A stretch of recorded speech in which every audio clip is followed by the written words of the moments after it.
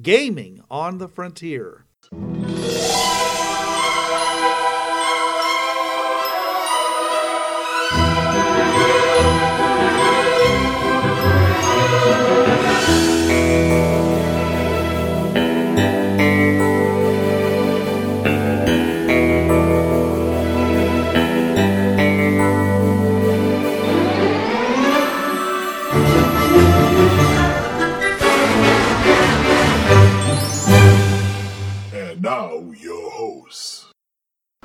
This is Bruce.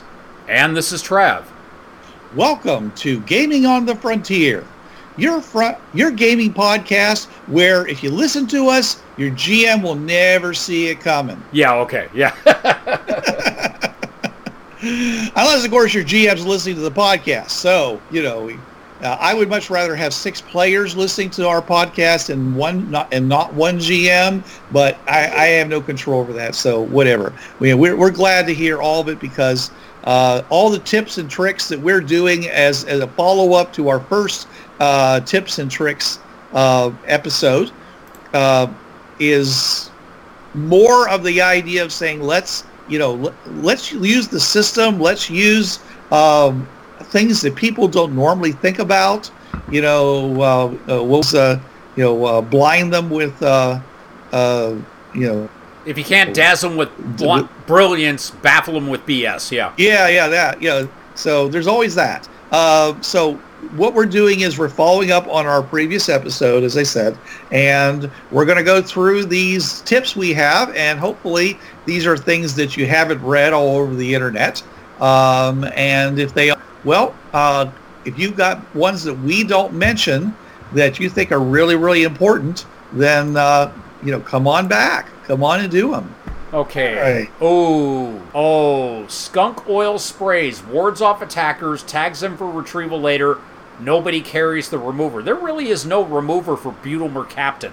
There is, but, you have to have it.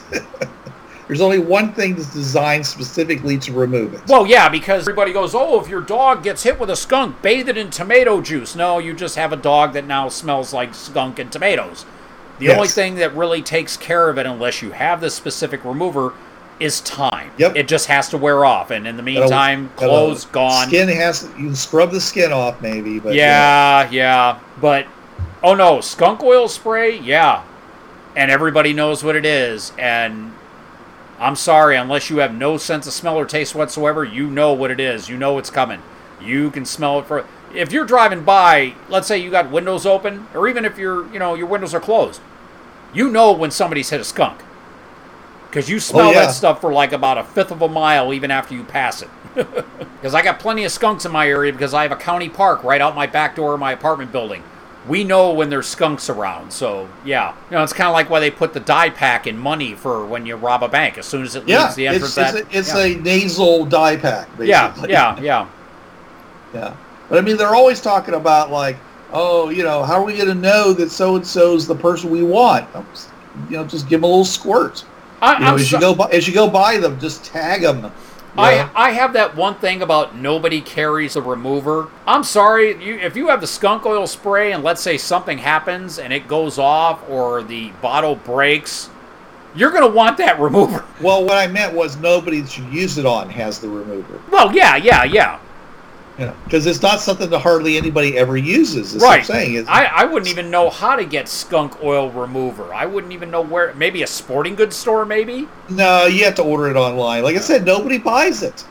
But you can buy skunk oil because it's one of those practical joke things. Yeah. Because you can buy the stuff, but usually you don't get any remover for it. Yeah. Because you don't want the remover for it. Well, I'm sure that it can be chemically recreated, but let's face it, if you had to, gather it, would you want that job? No, that's the job you give to the new guy. Okay, if you buy it online, you're buying a chemical version. Yeah, I was gonna say it's like it's not. They're not harvesting it. Yeah, right. It's plants. Yeah, right. It's like no, Johnson over there, the newbie, gets to do that. Excuse me. Yeah. Somebody who has no sense of smell. That's their job. Yeah. Okay, this next one, I don't remember. And I've seen Terminator 2, and again, folks, we're going by a patented, tried and true Bruce Sheffer outline here for this. Hang body armor inside of cars. See Terminator 2. Light, and you don't always have to be wearing it. Extra for new folks. Won't protect your head, but who wears helmets when not in combat or riding a motorcycle?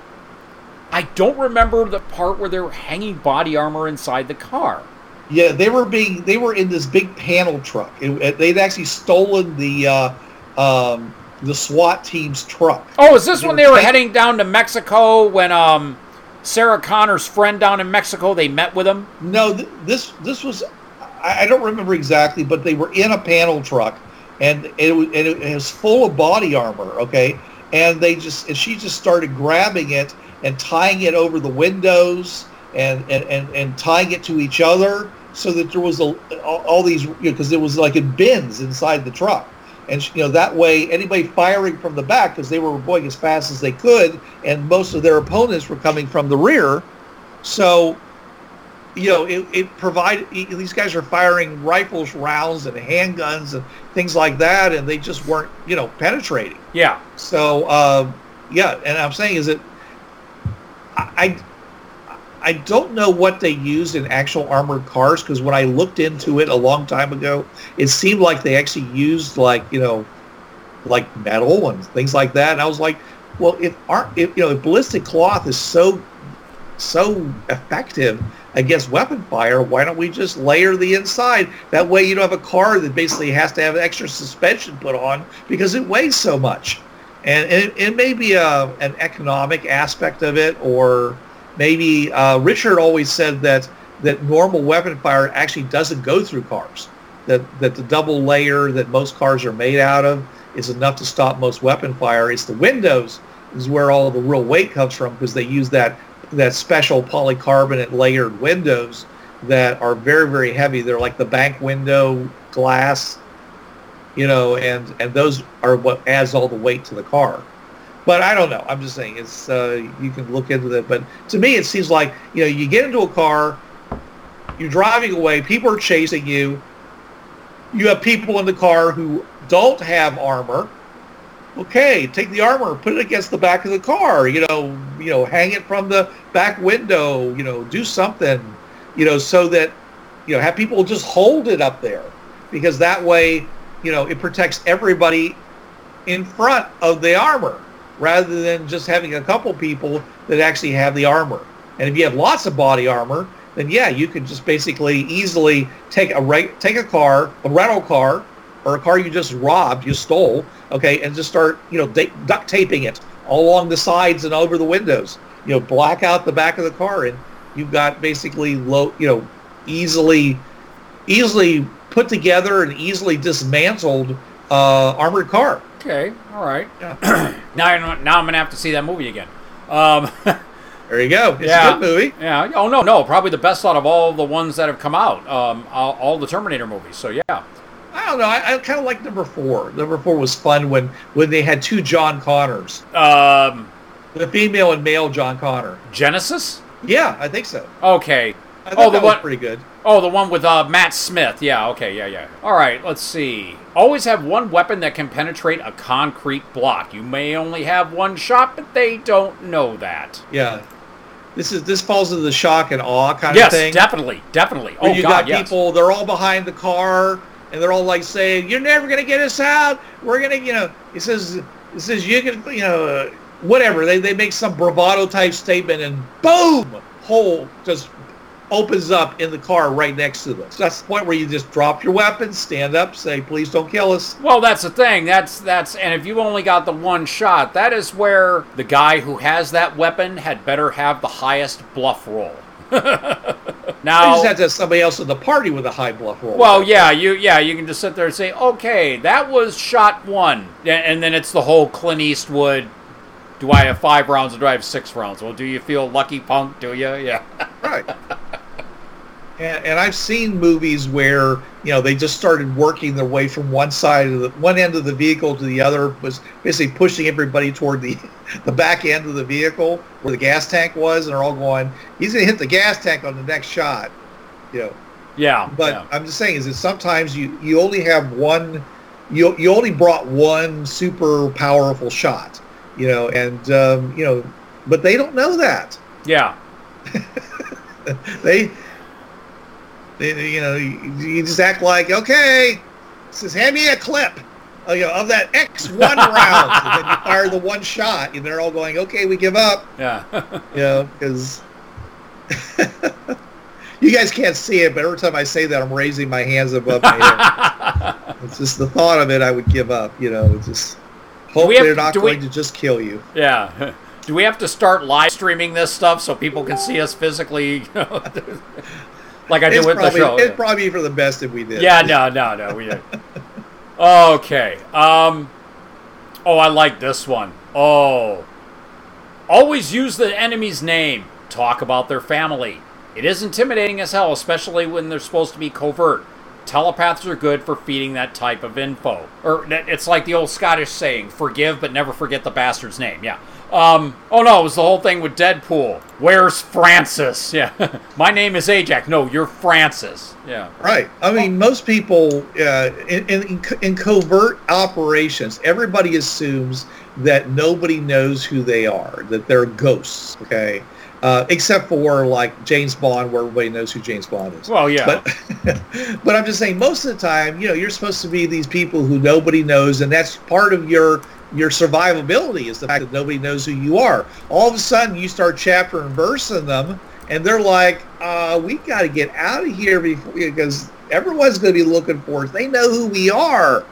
And, you know, your opponents might beat a hasty retreat, you know. And, of course, you could always talk about their families, like really be ashamed for you not to be able to come home to your wife, Susan, and your two kids, you know, Jacqueline and Roger, you know, and that sweet little German terrier you have, you know, and it says really would be a shame, don't you think? Because that's what's going to happen if you don't give up right now. Oh no, that was one of the beauty things about Person of Interest, where Finch would come in with information, and just these people would turn white. And he was trying to get a laptop away from, I think it was the Estonian Mafia, and this Korean hacker who is known as Demon 8. So he sits there with Demon 8, and, you know, Finch has, you know, Bear, the dog, with him. And he's like, yes. So let me tell you something, Daryl. I'm going to give you $100,000 to take that laptop. Disappear for a year, and especially don't go back to such and such an address where your mother lives. White. Just the guy was just like, oh my God, how's this guy know? Here, take it. Here's the money. Go.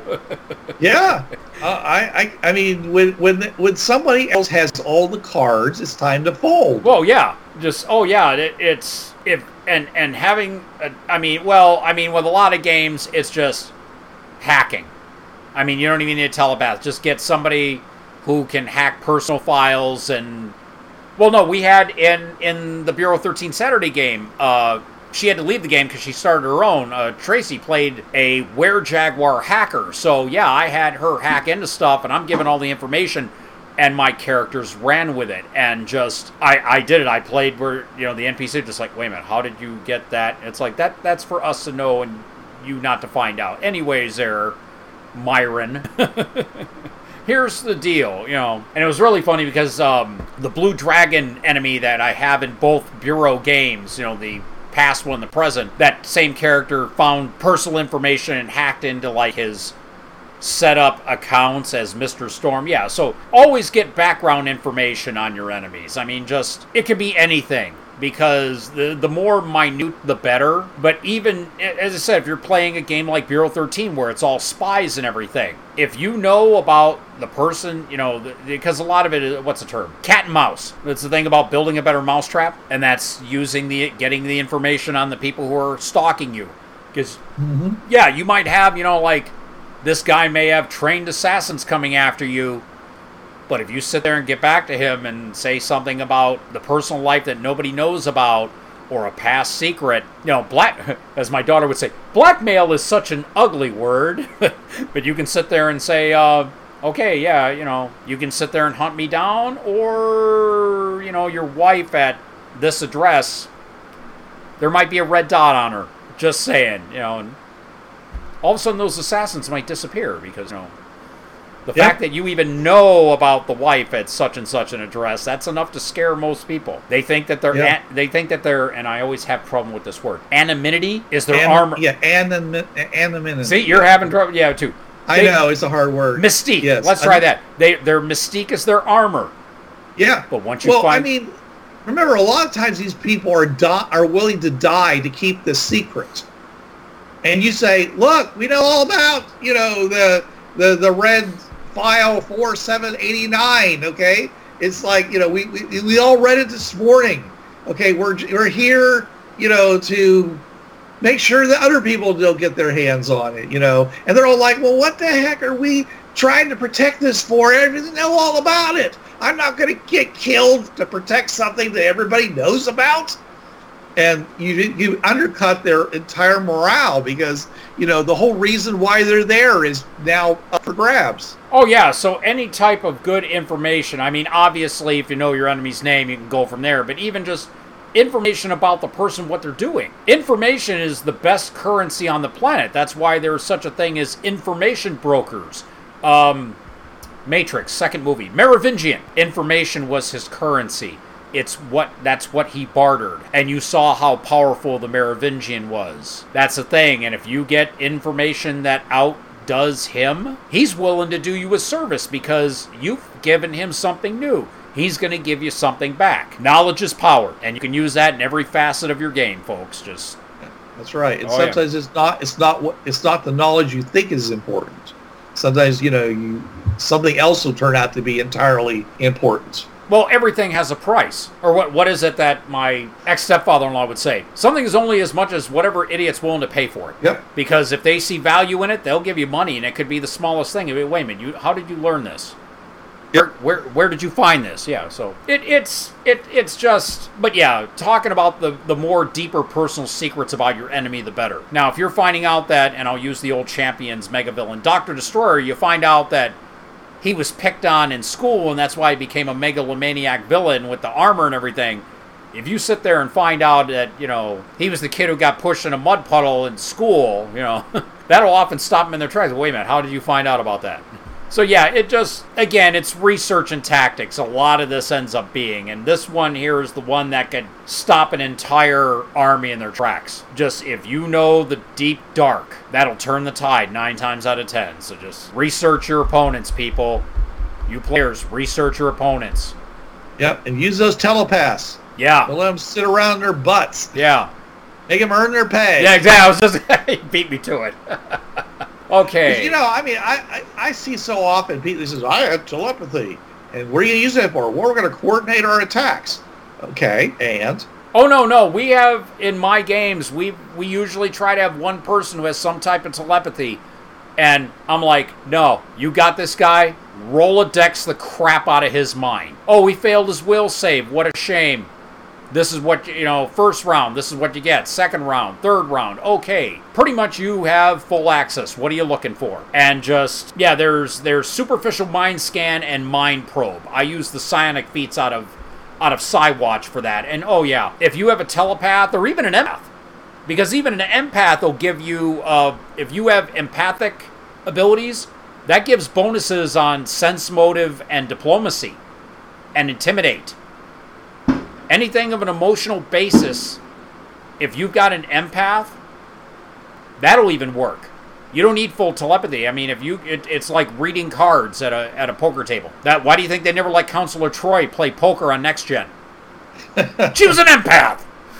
Yep. Yeah. So he knows when you're lying. Yeah, exactly. Or I love in one book, O'Brien was there at the table and he was faking Troy's accent. Captain, I detect faint bluffing. And I'm like, that was a jerk statement there, Miles. Thanks a lot. Yeah. I didn't think he was that kind of guy. But, yeah, so researching telepaths, yeah, I mean, coordinating attacks is nice. Getting information where you're not even involved in having to attack is even better. The best fight is the one that you don't have to fight at all. Right. Okay, in D&D, use characters with damage mitigation to taunt opponents into giving up their reactions so they don't get attacks of opportunity. Right, because in most games, D&D versions from 3.0 on and after, you only get one you only get one attack of opportunity, or you only get one reaction, which is possibly an attack of opportunity. So if you can get someone to give it up, that means that from that point on, everybody can run around them and they can't respond. They can't make special, attack them. And if you're trying to get past somebody, and there's a fair amount of space, usually they're saying, well, we don't want to go by them because, we're low-level fry and this person's just going to crush us with a single blow. You send your person up there who is the most likely to either not get hit, or if they do get hit, they can reduce the damage, because that's one of the special abilities that rogues have. They get they get to basically have the damage, or other things like that, and they get them to, you go up, you make your attack, you back off, they go and they says, oh, I get my attack of opportunity, boom, I missed, or boom, I did like 2 points of damage, and they're like, fine, everybody else, zoom. Yeah, see, I'll stay behind and deal with this person. Yeah, there is the 1 feet. So that's really important to do that, because a lot of and for example, I have a character who every time that if I get hit by an attack, okay, I can only do this once a combat, but I can respond by raining fire down on that person. Okay, well, if that person happens to be resistant to fire, that means I pretty much wasted that, and now I can't do attacks of opportunity because I just used up my reaction. Oh, okay, all right, yeah. So there's times when you can do that, but it's let's see here. And see, like, for example, if you have this is really important if you have a character who's keeping up a concentration spell, because that character does not want to get hit under any circumstances, because it can be really hard to make those saving throws to keep those spells going when they're concentration based. And so that if you make them give up their reactions, then like that, their attacks of opportunity, then you're pretty much safe until they get another real turn. Okay, all right. So you got to have somebody whose job it is to basically go up there and take a hit for the team. Preferably the person who's got the best healing factor. It's got the potion of healing in their pocket. It's got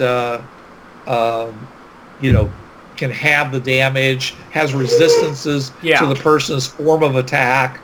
Whoever that person is. I'm playing a I forget they're like devils. They got horns, but they're not. They're player characters. What game? D&D. Tiefling? Tiefling, yeah. Yeah, I'm playing a Tiefling. They take half damage from fire. I'm always telling the mage, go ahead, cast the fireball. Oh, yeah. I mean, I'll probably save, and if I do save, I take quarter damage. Yeah. You'll be fine. My clothes light might be a little smoky, but other than that, I'm good. Hit it. Meanwhile, you just took out a dozen people who were trying to kill us. Right. Don't wait on me. Yeah. Well, that's not... That's not. Go ahead. Well, I was going to say that's just having knowledge of your party's capabilities. If you you got the guy with fire resistance 5 or 10, use that fireball, because he'll brush it off. He might, if he does his, as I said, if he makes his reflex save and he's got the fire resistance, he'll only take a couple points of damage. But yeah, everybody else will be cinders. So.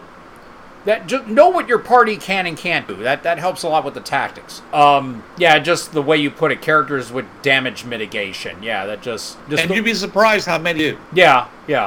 I mean, a lot of times people don't even think about it. They're like, oh God, we're playing all these different characters. I'm like saying, okay, so you take half damage from this, and you take half damage from that, and you take half damage from that. Well, when we get in those situations, you guys need to get up front. And I'm playing the cleric, so I'll stay back and keep popping you back up if you go down. Yeah. Because that's the way it is in 5th edition. It's like, you work, just like all editions of D&D, until you reach 0 hit points, you're at a 100% effectiveness.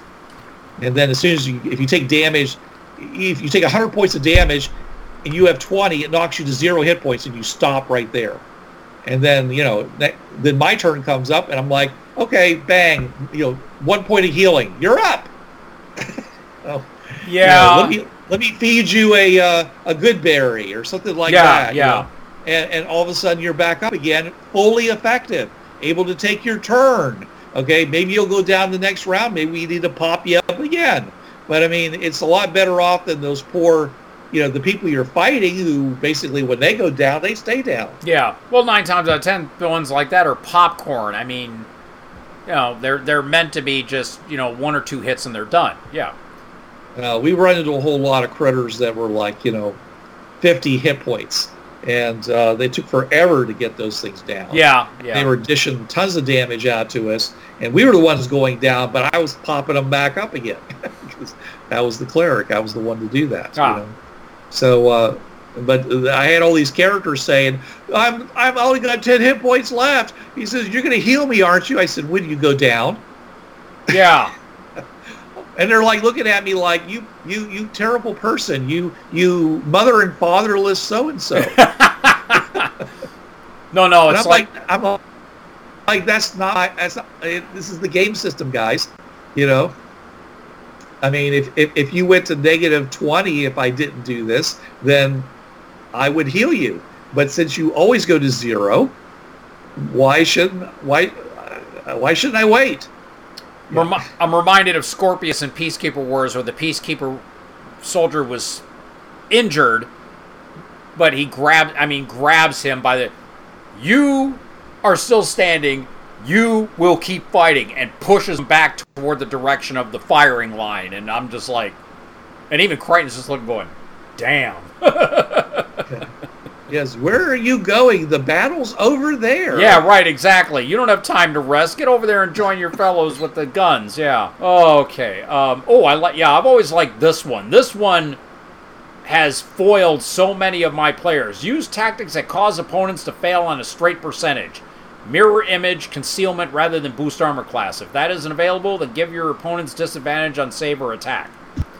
Yeah, D20s, yeah, those can be altered. You can throw hero points on them, action points if you're using D20 Modern. You don't have nothing to help you with a percentage check, and that's concealment. My players even get, as soon as let's say they're using teleport. Now, in the OGL, your teleport rate goes up as far as hitting on target, the more that you know where you're going to. Even when I just say teleport, they get, okay, roll percentile, and I hear over the Skype or I see across the table, oh, God. Because they know there's nothing they can do to augment this roll. What they see is what they get. But yeah, concealment? Oh, yeah. Let's see. Displacement, blur. Trying to remember other spells that'll... Well, blindness, they say is really... Well, yeah, that gives concealment too. Darkness is a wash. If you're both in darkness, you have advantage on hitting them because they can't see, but you also have disadvantage because you can't see. Yeah. So it basically doesn't change anything. You're both firing blind. Yeah, you're both firing blind. You both have concealment against each other. Right. So you want to basically do something like, as I said earlier, use blindness. Because then they can't see you, and now all their attacks are at disadvantage, and all your attacks are advantage. Yeah. Also, knocking people down.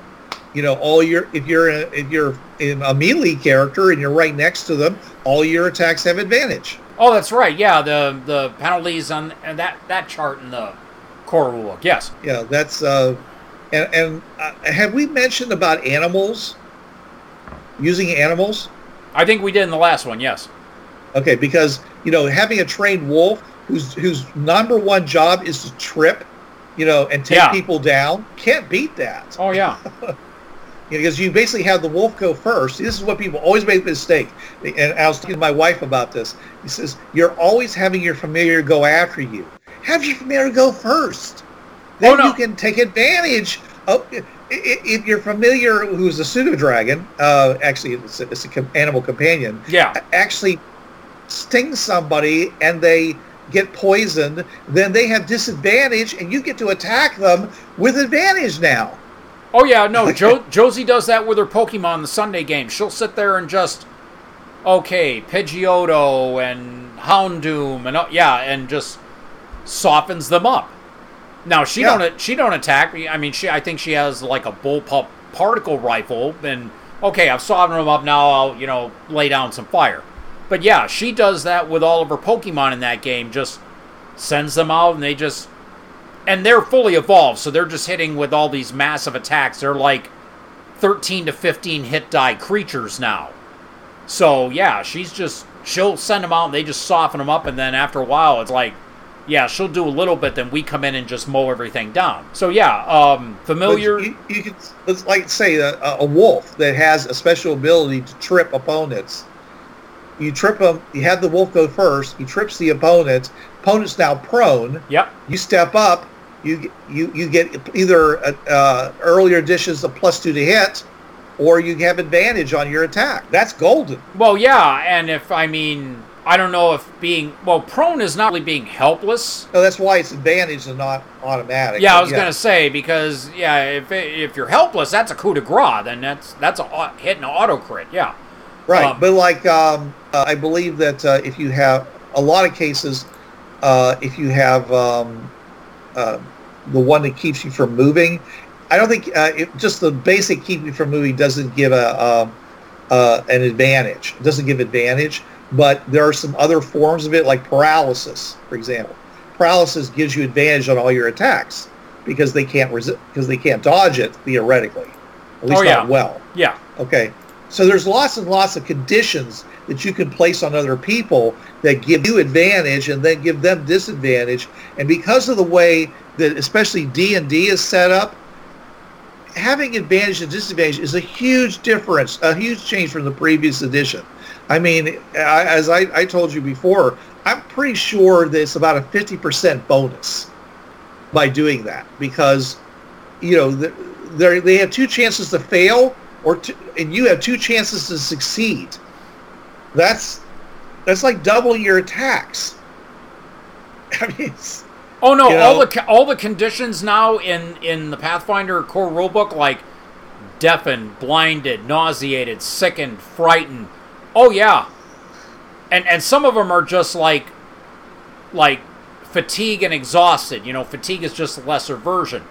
If you can sit there and somehow enhance a condition to bring it from level A to level B, that adds on more stuff. So yeah, there are times where that's why we say blindness and deafness work. And if you can do like Cloud Kill, where if you make the save, you're still nauseated. You're still nauseated. Nauseated means you can't cast spells. And if you take out your spellcaster by making him nauseated, you just drop the firepower of the opponents precipitously. Basically, yeah, if you take out their guy who's not lobbing fireballs at you anymore, yeah, you can just come in and walk all over him because he's too busy, trying to, hack up lunch, Yeah, how are they going to cast fireballs that they can't see? Right, exactly. Or if they can't talk. I think nauseated. I think nauseated keeps you from spell casting. Anything with a verbal component you can't use while nauseated, I think. So yeah, that's one of the reasons why, it's silence has always been such a powerful spell against mages, is because almost every spell uses somatic components. You mean verbal? Somatic. I meant verbal. Yeah, somatic is somatic is fatal. Yes, you're correct. Yeah. Sorry about. Oh no, I don't think there is. I don't think there's a single spell that doesn't at least have a verbal component. I mean, I'd have to look. And I'm sure. Featherfall. Really? Yep, Featherfall just requires you holding a feather. Okay, you know what? Pretty sure. And if not, 3rd edition had metamagic. Yeah. Get silent spells, things like that. So, silent still spell. Yeah. But that's why people, but they always raised them way up in level, which is why people didn't want to do that if they didn't need to. So, verbal, Featherfall, at least for Pathfinder, Featherfall, verbal component. Oh, okay. You don't even So need... they basically changed it. Now it just has a verbal component. It doesn't have a material component. Right. Earlier editions, you had to have that feather. Yeah. Oh, okay.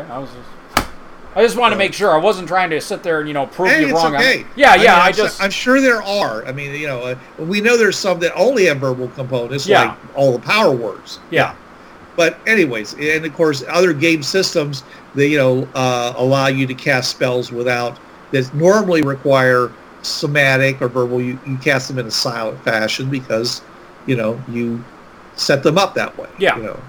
So yeah, it's perfectly fine. But anything you can do to place that person in a situation where they have disadvantage, or you have gained advantage, is going to be a much better improvement than any plus on your armor or plus on your sword or whatever, within reason. Of course, you got a +5 Avenger. That's going to be better probably than advantage. Well, yeah, but I mean, in order to get to the point where you can get a +5 Avenger, you have to use tactics which weaken your opponents so you can take them out easier.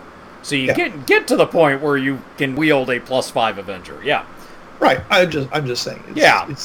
But most of the time, that's a huge change they introduced in 5th edition. And while it does make it easier to do a lot of combat, to me, it's a huge sea change in the power, where the bonuses and minuses are. So, like I said, I would always try to do that, if I could. Okay, let's see here. And the last thing we had, which is that always, if you can do it, if you can't get like an advantage, disadvantage, a flat bonus is going to be better than extra dice. Oh yeah. A +2 is better than a D6, even though the average for the D6 is 3, because you can count on the +2. It's going to be there. Oh yeah. You're trying to say, what do I need to hit to get that opponent? A D6, well, maybe I'll get that 3. Maybe I'll get a 1 and it won't work. But if I know I get a +2 or a +3 and that gets me there, then I'd rather have the +2 that always gets me there than the possible +6 that happens every so often. Yeah, like with in Pathfinder, in the Advanced Player Guide, they started up the concept of hero points, where with any D20 roll, you can get a flat +8 bonus. Now, if you make your roll, but it's before you find out whether you pass or fail, it's like, I made the roll. Okay, I don't think it's quite high. I want to blow the hero point. You still get a +4. So, I mean, you're still getting a decent bonus. Now, I mean, there are other things like, let's see, the Investigator has Inspiration, which on certain skills, and even on to hit rolls and saves, you can get a D6. I would still go for the hero points, and of course I have rules that give more hero points to the characters. So, because there are also things that they use which they're blowing through hero points or action points, because it was 3.5 D20 modern stuff that I'm adapting to Pathfinder. Yeah, flat bonuses are always better, because you're not relying on the luck of the roll. That's why I actually prefer Pathfinder's hero points to the action points from D20 modern. Because they were always, you add a 1d6 to your roll. I've lost count of the number of times where, they get that d6 and it still wasn't enough. Yeah, that's how I always was when I got those, those points, that you could use. And if you think that 5th edition introduced the idea of advantage, just remember that Savage Worlds has had you rolling 2 dice for success for a very long time. Yeah.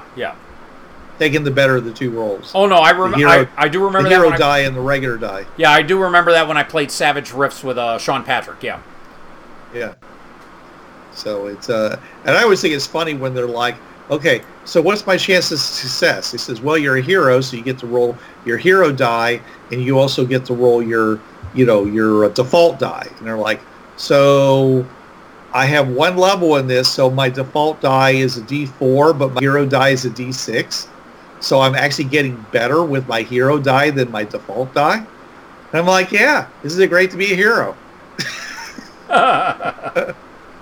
But I mean, you think about it. It's like, why should your hero die ever be bigger than your default die?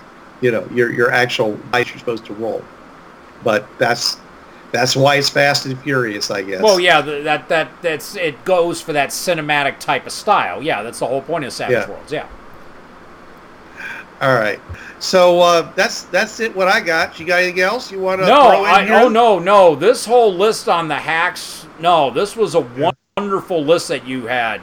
And there were some things that, I mean, I have no small shakes on gaming experience. I mean, Bruce obviously has more, but I've got, maybe 10 years less. I'm sure you have had just as much active experience as I. Well, yeah, okay, not the years, but the mileage.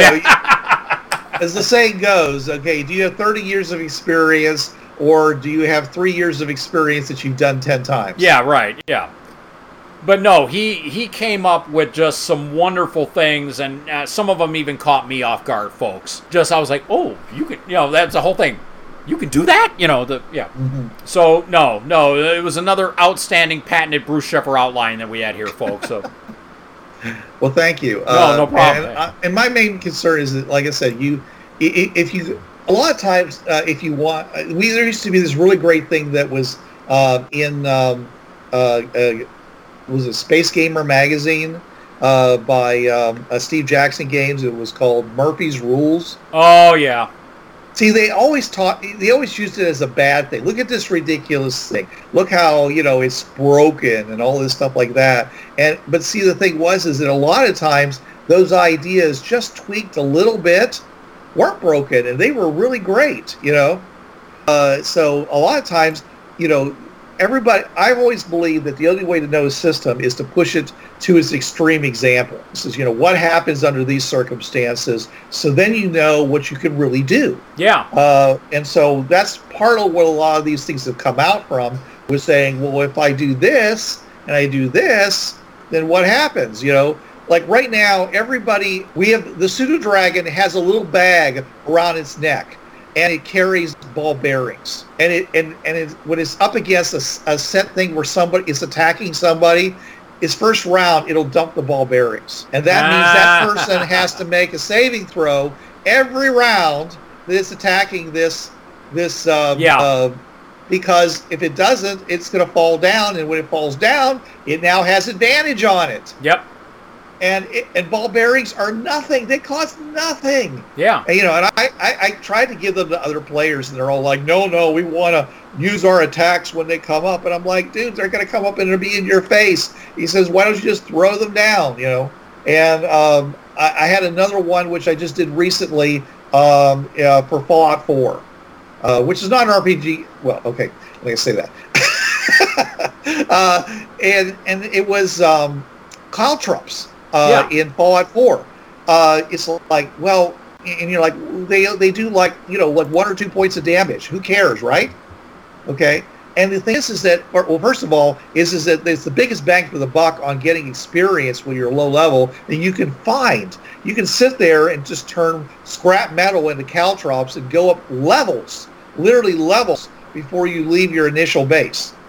Okay, rather than just having to run off and be lower level. Okay, yeah. But more importantly is that in that game they super beefed up the what they call the ghouls, which are basically these irradiated, mindless killing machines. That look a lot like zombies. And in this version of the game, they charge at you and they hit you at the end of their charge. Okay, and they usually hit you hard. But if you take these caltrops and throw them down on the ground ahead of you, as soon as they hit the caltrops and take 1 point of damage, they stop dead. And they never get to hit you that first round. They might hit you the second round, but hopefully by that point you've killed them. Yeah, I forget the rules for caltrops in Pathfinder. It's something that I might have to have them use, down the line. Just caltrops, ball bearings, you either slow them down or... Like for ball bearings, they'd have to make an acrobatics check. Yeah, well, it basically depends on what happens. If all you do is take damage, then maybe it doesn't matter that much. But if it affects your agility after that, you hurt your foot, or if it makes you stop, you have to make a saving throw versus Constitution, or you stop. That's a huge Yeah. thing that a little piece of metal that you can carry, dozens of them in a sack, Yeah. and it don't weigh much. Yeah. I mean, it's just one of those things where you just say you can really make a big difference here. Throwing caltrops on the easy way up to you, make them go around. Find another way. Give you an extra couple rounds before of missile attacks before they actually reach you, because they're going around the minefield, which is what caltrops would be. Yeah. So yeah, I mean, things like that I've never seen anybody else mention the fact that the ghouls just stop dead if you do that, and not just ghouls. Okay, the giant mutated bears do the same thing. Those things come up, take one swap at you, and you've taken a huge amount of damage. Well, you get extra round because they run up at you, and you're firing at them, and they stop because they ran into the caltrops, and then you fire again, and hopefully you kill with a second shot, or at least you're backpedaling away from it. I mean, you got stuff going on. In that game, you can press a key button, and it'll drop the caltrops while you're still backing up and shooting your gun, so you can just keep on doing it. That creature may never reach you because you keep stopping it with the caltrops. Yeah. So it's using they say it's a hack. It's using a thing, taking advantage of a way they're handling the game system. But that's all hacks ever are. Yeah. They're just you taking advantage of the game system, and why shouldn't you? If that's the reality of the game, that's what the game designers created, then it's not your fault. You should be doing it. And you don't even have to be a power gamer. No. Just somebody just because you do that does not make you a power gamer. No. Just think these are almost all defensive in nature usually, and you only have so many hit points, so you shouldn't be held in contempt for trying to preserve them. Exactly. All right. Well, thanks everybody for listening to us. Thanks, Trav, for being here for the second one. In our case, it's the day before the 4th of July. We're recording this, and I'm glad he took some time out of his vacation to do this. If anybody out there has some great hacks, please post them to our Facebook group, the fans of Gaming on the Frontier, or send us an email to the Podbean site or whatever. Please, if you ever get a chance, get over to iTunes and give us a positive review, because we'd love for you to do that, and it would drive more people to this content. Yep. So thanks a lot, everybody, and we'll have more for you next week. But until then. This is Bruce Sheffer saying there are a million worlds out there, so go explore them. And this is Trav. There's a reason why it's called gaming. It's for having fun. Gaming on the Frontier podcast is wholly owned by its hosts. It is released under the Creative Commons 3.0 license. No commercial reproduction and any use of any element of the podcast must be attributed to the Gaming on the Frontier podcast.